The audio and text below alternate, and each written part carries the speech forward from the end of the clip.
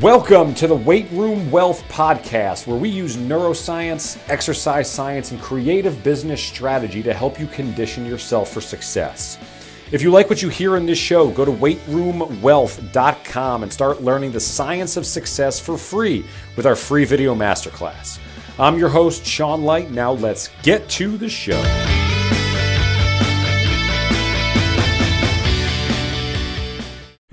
All right, what's going on, everybody? Welcome back to the Weight Room Wealth Podcast, streaming live here on Twitter Spaces. We'll be going live here on Twitter Spaces Monday, Tuesday, Wednesday, and Friday. We'll actually be doing it Thursday as well, but we'll be doing it on a different channel for the Sorry We're Closed podcast. Every podcast that we do here, every live stream that we do here will be available, archived in Apple's podcasts, Spotify podcasts, wherever you listen to podcasts. It will be there. So what we wanted to break down today is started reading Ray Dalio's book, The Changing World Order.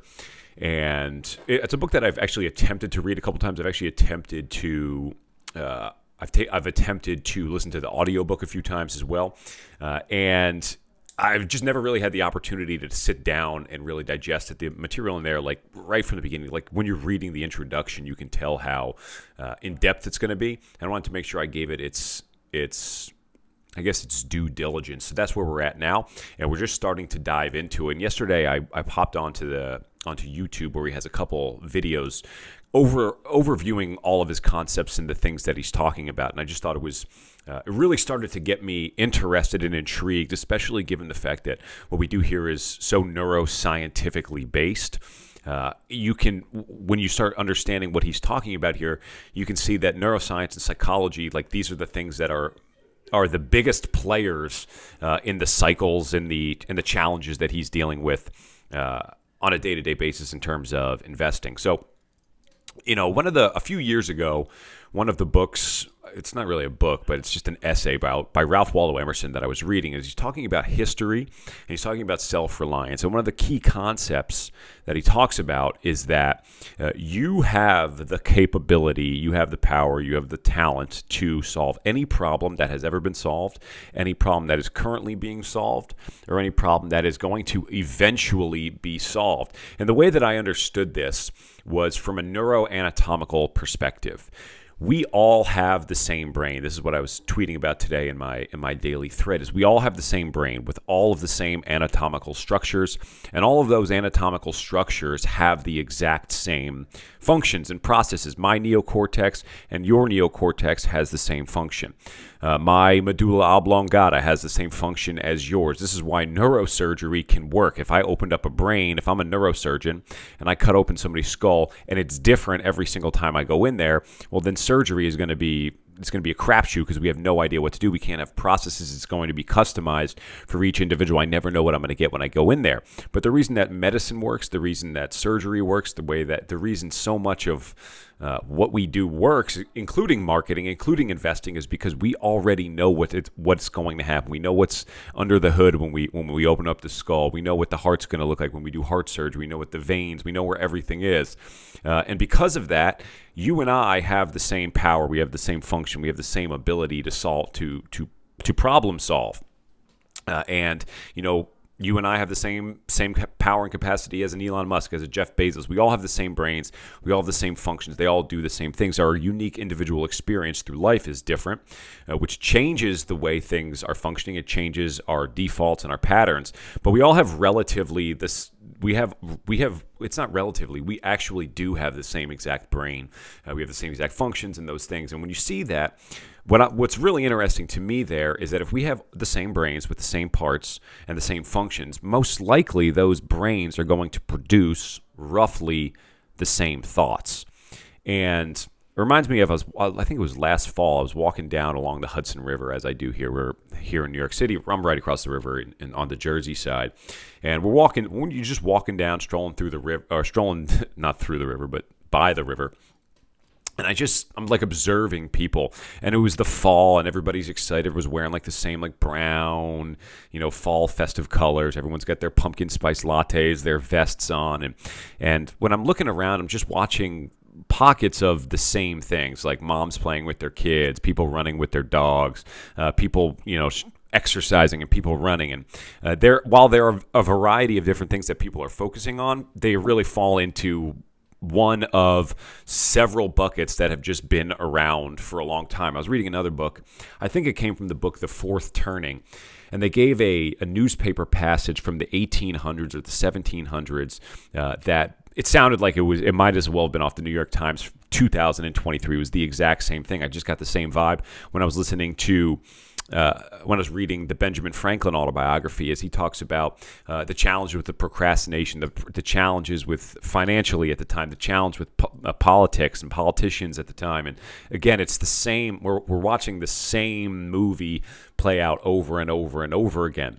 So when I pick up this book by Ray Dalio, the really crazy thing about it is he researched the past 500 years of human history, because what he's trying to do is trying to figure out economically, where are we at and where are the places to invest. And by looking at history, we can get a greater idea of like what's going to happen in the future, because as Ray says, history doesn't repeat itself. It rhymes. The same thing happens over and over and over again. So I'm reading this book, and I'll readily admit that I'm by no means an expert on this. I think I've read like 38 pages. I've been involved with Ray's stuff for a while, so I have a grasp of what's going on. But what I'm going to do here is I'm going to do my best to kind of organize my thoughts and opinions. Not really opinions, but just my thoughts on his philosophy, how the brain is really tied into it, and then what we can do to fix it. So what he's describing in this book, the Changing World Order, is he's trying to show us where America's at in terms of like the American empire in the world, but at a more granular level. He's showing us how like the different cycles of the economy. He's showing how credit is issued, how interest rates work, how the printing of money works. And my big conclusion to it all is that the reason that the cycles of debt, the cycles of credit, the cycles of the economy happen the way that they do is entirely rooted in human nature. When incomes are up, when credit is up, the economy is up, people are spending. At some point, we are spending more money than we have. We're spending on credit, and eventually we can't pay that credit back. So that's when we start. That's when like the bubble bursts, and they have to lower interest rates. They have to print more money so that you can start paying back your debts. As the debts come down, human nature compels us. Now we feel like we have all this extra money and all this extra spending power, and now we can go out and we can spend more money, and the cycle continues over and over and over again. And my big conclusion was that the reason that people get into these difficult times is because they can't control themselves in terms of spending less and producing more. Ironically, last week when we talked about Benjamin Franklin's 2 rules of wealth, it was industry and frugality. Industry, waste no time. Productivity, right? Frugality was spend less than you earn. It is literally exactly what Benjamin Franklin was talking about in 1757 when he wrote The Way to Wealth. This is what Ray Dalio was saying has been happening over the last 500 years. So very clearly, we're on to something here where these cycles are occurring because humans can't get out of their own way. Now, it's really easy for us to sit here and say, it's very easy for us to sit here and say, like, okay, produce more and spend less. Like, these are the very clear things that if you're able to follow those 2 principles, you can hedge yourself against the natural cycles that are occurring in the economic world that have been happening for 500 years, have been happening probably for longer than. I know he goes way back, and he starts like the old ancient Chinese dynasties. He's looking at these as well. He's looking at the currencies. And here's the deal. Like, we can't really predict what's going to happen in the future, but if the things have been happening the same way for the last 500 to 1,000 to 2,000 years, who are we to say that it's not going to happen the same way going forward? There's a book published in 1996. It was called The Fourth Turning. 1996, okay? In 1996, it made these 4 predictions based on this exact cycle of history, having analyzed the exact same things and trying to see trying to do our best guess to predict the future. So 1996, over 25 years ago, this book predicts that, number one, a global terrorist group is going to blow up an aircraft. Number 2, it says an impasse over the federal budget reaches a stalemate, triggering a government shutdown. Number 3, growing anarchy through the former Soviet republics prompt Russia to conduct training exercises around its borders. And number 4, the CDC is going to announce a new communicable virus.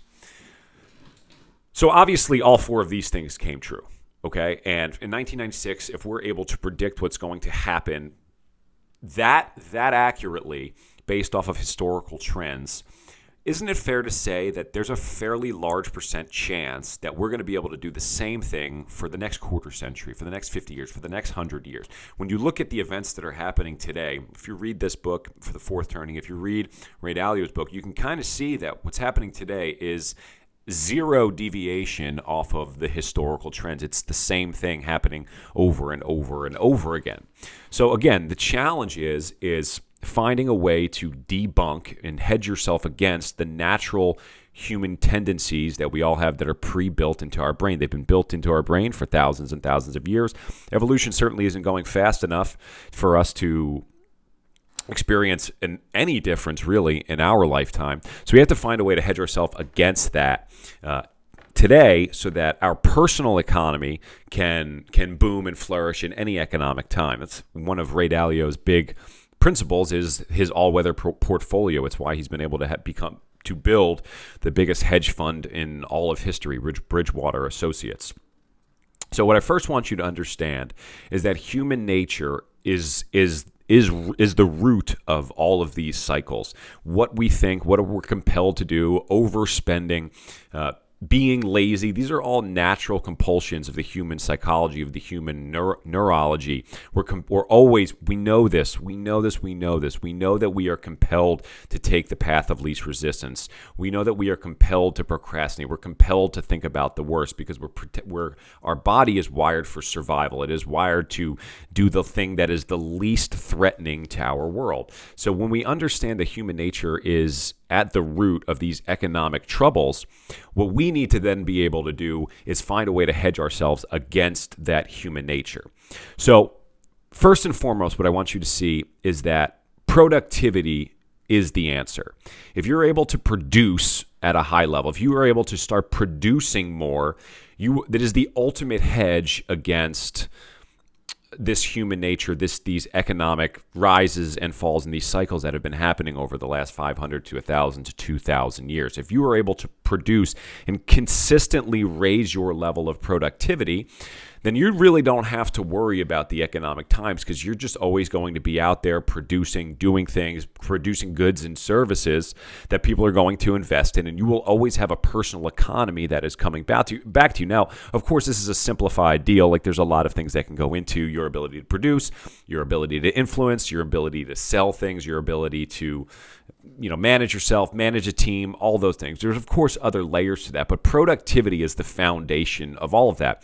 Ray's talking about the gross domestic product throughout the book. He's talking about the GDP, which is how we measure productivity in a nation, right? The GDP of America is the amount of goods produced, the final goods that have been produced and sold to the consumer.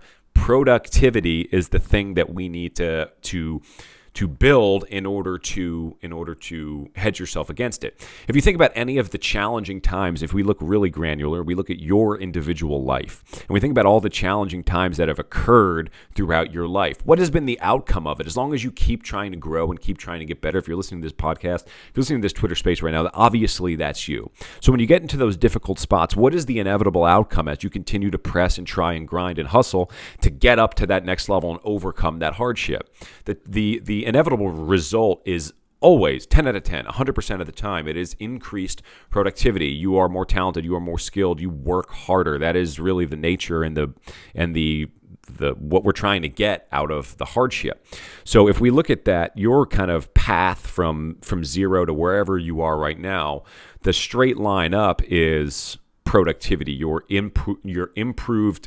increased output throughout your life. So that's where we're trying to get you to do.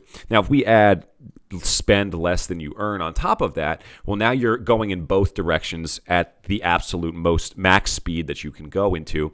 And now you've created a personal economy that is winning at an extremely high level. So there's two things that we've covered so far. Number one is that human nature is at the root of all economic downturns, okay?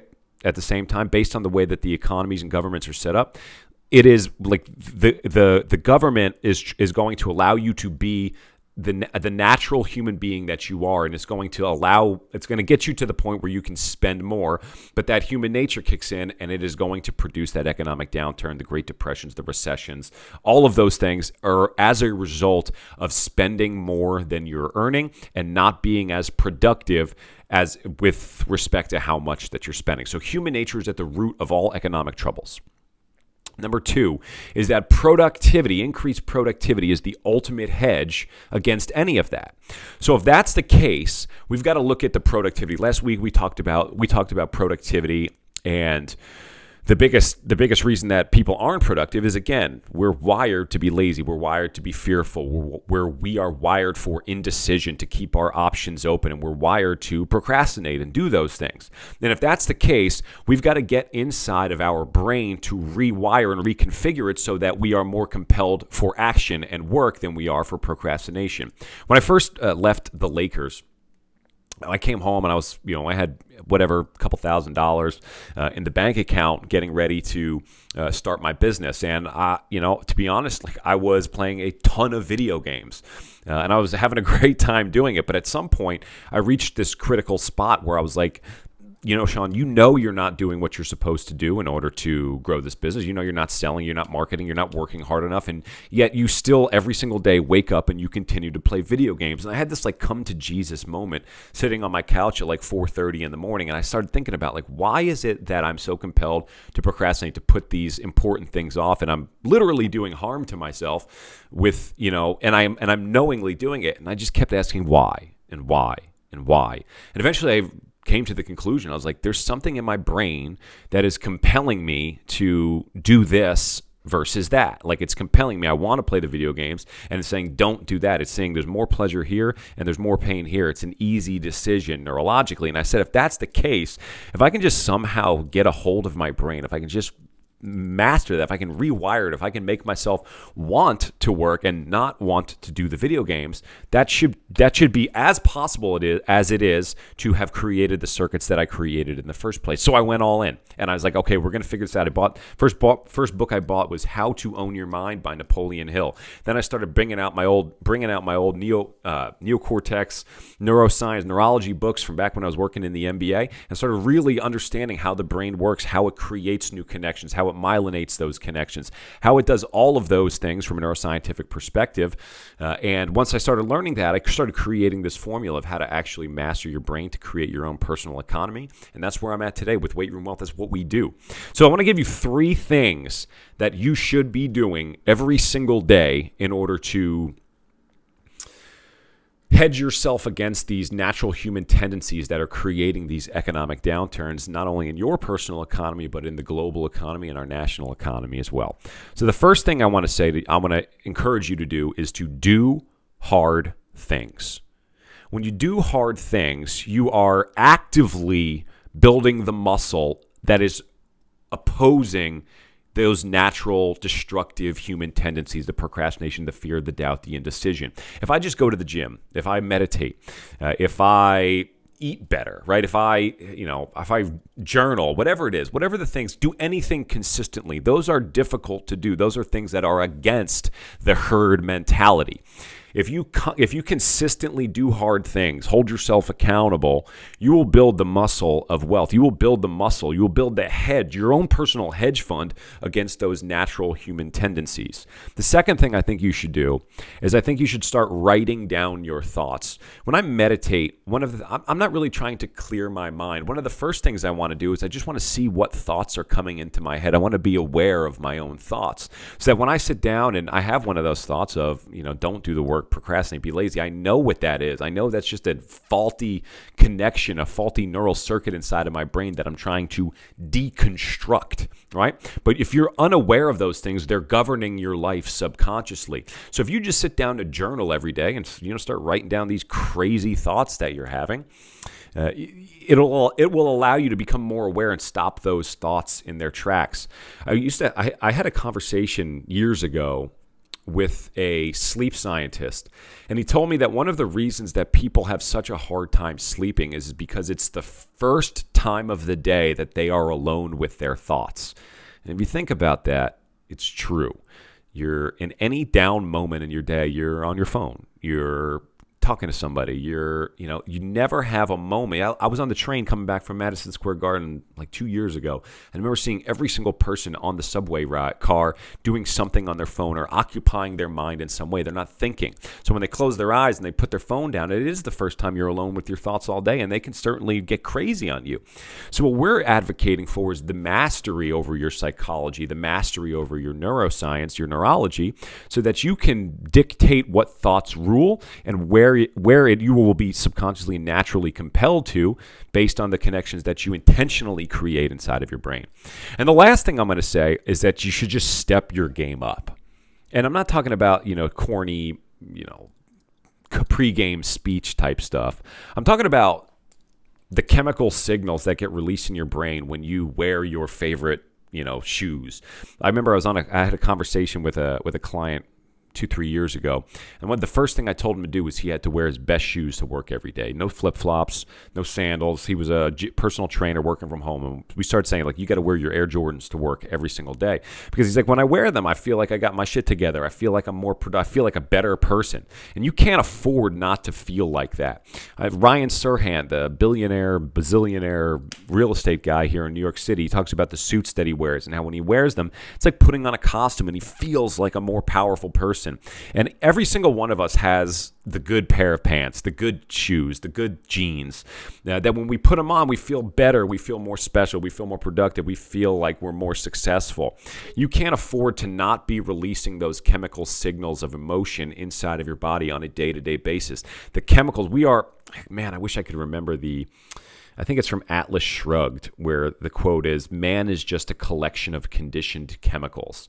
So you want to make sure that when you eat better food, when you're more productive, when you are wearing the suits, when you're spritzing on some cologne, when you're doing your hair in the morning, when you're not wearing sweats, these are ways that you can intentionally release the chemicals of success. And when you release the chemicals of success, I know it kind of sounds cheesy, but there are literal chemicals being released inside of your body when you are feeling those feelings. And those chemicals, the goal and the role of those chemicals is to reinforce an action, reinforce behavior, and behavior ultimately creates the end result. So if you're releasing those chemicals on a daily basis, you're literally changing. You're becoming the successful person from the inside out before the event has a chance to happen. And when you eventually become that person and have those compulsions of success and hedging against these natural tendencies that are destroying your personal economy, the game's over. You are that person, and the result is automatic. What do you think about that? I hope you guys enjoyed this. I think we did a pretty good job of keeping things really nice and clear. And as always, everything's going to be, if you want to go back and listen to this, it'll be on the Weight Room Wealth podcast, Apple, Spotify, anywhere you listen to podcasts. And we'll be back here all the time. Tweet at me, whatever you want. Let's get a discussion going. Thanks so much for being here, and we'll see you back here for the next episode of the Weight Room Wealth podcast. Thanks so much for listening to the Weight Room Wealth podcast. If you want to dive deeper into the science of achievement, head on over to weightroomwealth.com and get started for free. Don't forget to drop us a rating and subscribe so we can continue to bring you amazing guests and help more people. I'm Sean Light, and I will see you in the next episode.